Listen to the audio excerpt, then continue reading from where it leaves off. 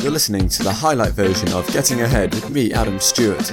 This week I'm talking to serial entrepreneur Jeff Thomas. He's currently the co-founder and finance director of Uprise VSI. If you want someone who's been there and done it, this one's for you. Hi everyone, thanks for listening into this week's episode of Getting Ahead. My guest this week is what some might call a serial entrepreneur. He's been there and done it with a number of successful companies. Currently, he's the co-founder and finance director of Uprise VSI. It's my pleasure to welcome Jeff Thomas to the show. Thanks for joining me, Jeff. Thanks, Adam. It's a pleasure to be here. Now, let's start off just with an introduction into who you are and your current position within Uprise VSI and what it is that they do. Right, okay. Well, Uprise VSI is quite a new company. We started off focused on digital marketing when we established ourselves in 2012. More recently, we've really built in an increased focus on technology solutions that mainly fit with marketing assignments and marketing projects. So we're basically a marketing company with quite a considerable focus on technology as well. And we're out there mainly with businesses, but also some public sector type assignments as well. So that's what we're about. So that's a quick introduction into Uprise VSI. We'll come back to them in a minute, but to begin with, I want to go back to the beginning, at least of you being within business and to your first venture. If my research is correct, I believe that was Owens Thomas & Co., unless you can think of anything even before that, whether it was the standard of sweets in school. Tell me about how you got started in the world of business.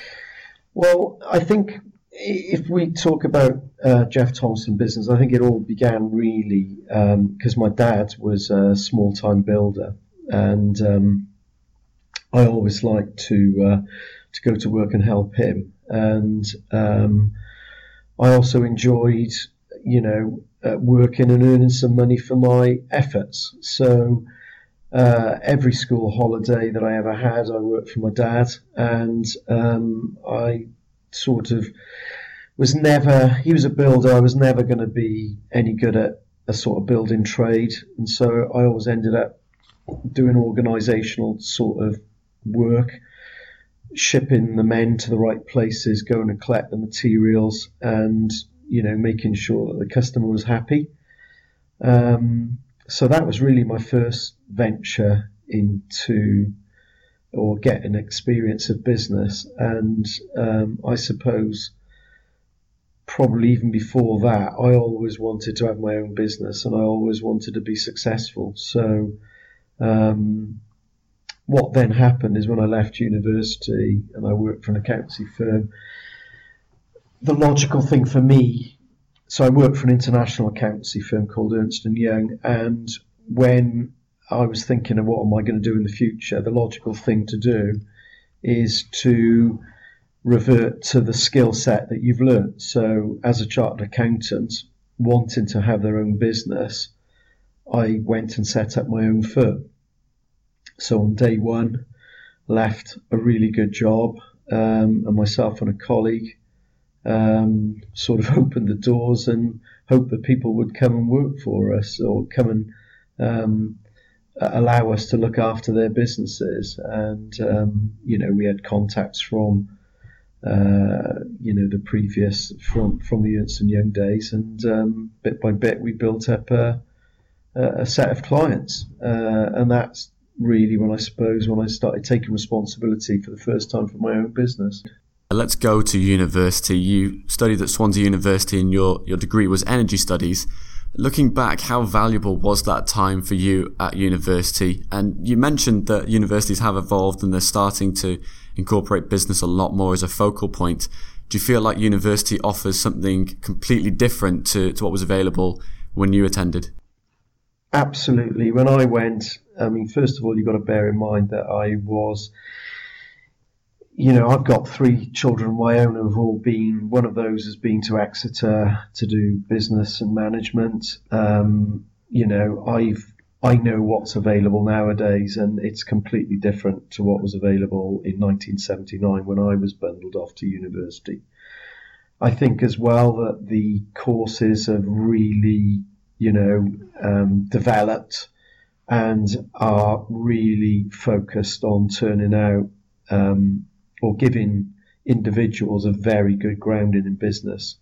So I went and did energy studies because I was lazy in my sixth form studies, and I was clever enough to get to university, but not to do. I actually wanted to do a business studies degree, and they put me on a course which was made up of about 50% of business studies, and the rest was on energy, because they were at that point in time they were realising at some point in time there'd be an energy crisis in the world and oil would run out, and etc. etc. The university experience was 3 years, which enabled me to grow up, but I can't say that it really taught me how to be a businessman very much, in truth. You've mentioned a lot so far about how you felt like you were always destined to be a businessman, but then on the flip of that, you've spoken about the need to spend the time to learn and understand business. So I'm going to ask you the age-old question: do you feel like entrepreneurs are born, or are they made?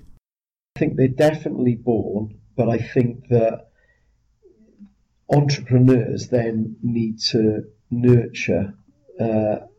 nurtured and nurture themselves over their business lifetimes. So it's a combination of both is going to lead generally to success. And I've seen that time and time again in, other successful business people that I've met and stories that I've listened to. It's always someone who's got a burning ambition to go out there and do something. But it's just not that in itself.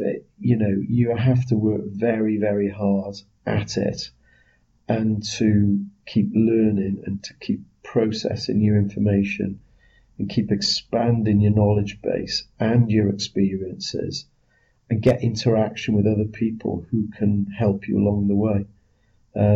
All of those things count. So it's nature and nurture, I guess. Now, I'm conscious that not all young people that want to be successful businessmen want to start their own company. Not everybody feels like they will have the idea, or they'll have the passion to want to start something from scratch. Some people want to be the CEO of an established business, but they still want a successful career. From your point of view, when you look to hire young businessmen, what are the most important characteristics or traits that you're looking for in these young people that for you signal that they could be successful in their future? I think there's two parts to that. The first is that you want to understand their journey so far. So, what were they interested in? Like, for instance, I would want to see some good qualifications. You'd ideally like to see a bit of interest which aligns with the job that's available and you're looking to fill. You're looking, at their CV, trying to see someone who's ambitious, who's hardworking, is going to commit to your company.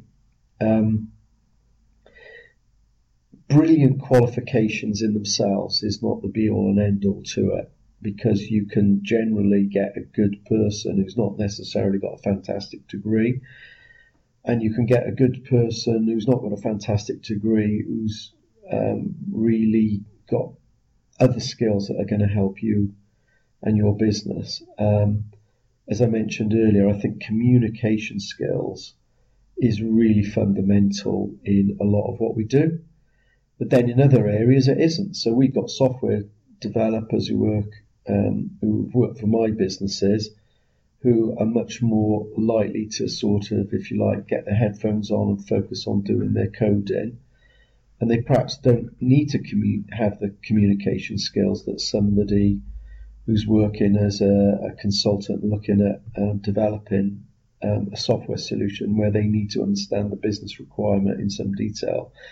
and they would need to be able to ask the right kind of questions to get the information that's available. So it's going to depend on the sort of job you fill in. But like I say, I will always look for someone who's going to add value to the business as a whole. Now, the theme of these podcasts is about people going above and beyond their expectations in their current environment to try and pursue that ultimate aim. So what I want to know from you, Jeff, as the final question is, what is your one piece of generic advice? So it's applicable to anybody, whether it's in sport or in business or something else.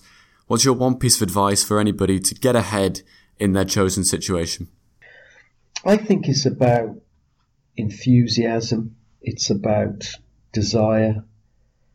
I think it's about every day that you turn up for work, come with a smile, a willingness to learn, a willingness to listen to people, take it in and keep improving.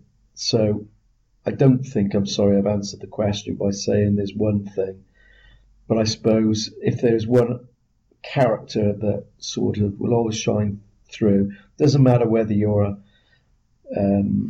a sort of outward going person or you're quite introvert, but in your own way, demonstrate your passion for whatever it is that you're going to do for that business. And if somebody does that, then generally they tend to be successful in whatever they tend to do. Brilliant. That sounds great. Thanks a lot for joining me, Jeff. If you want to find out more about Uprise VSI, check out their website. I'll link it up with this podcast.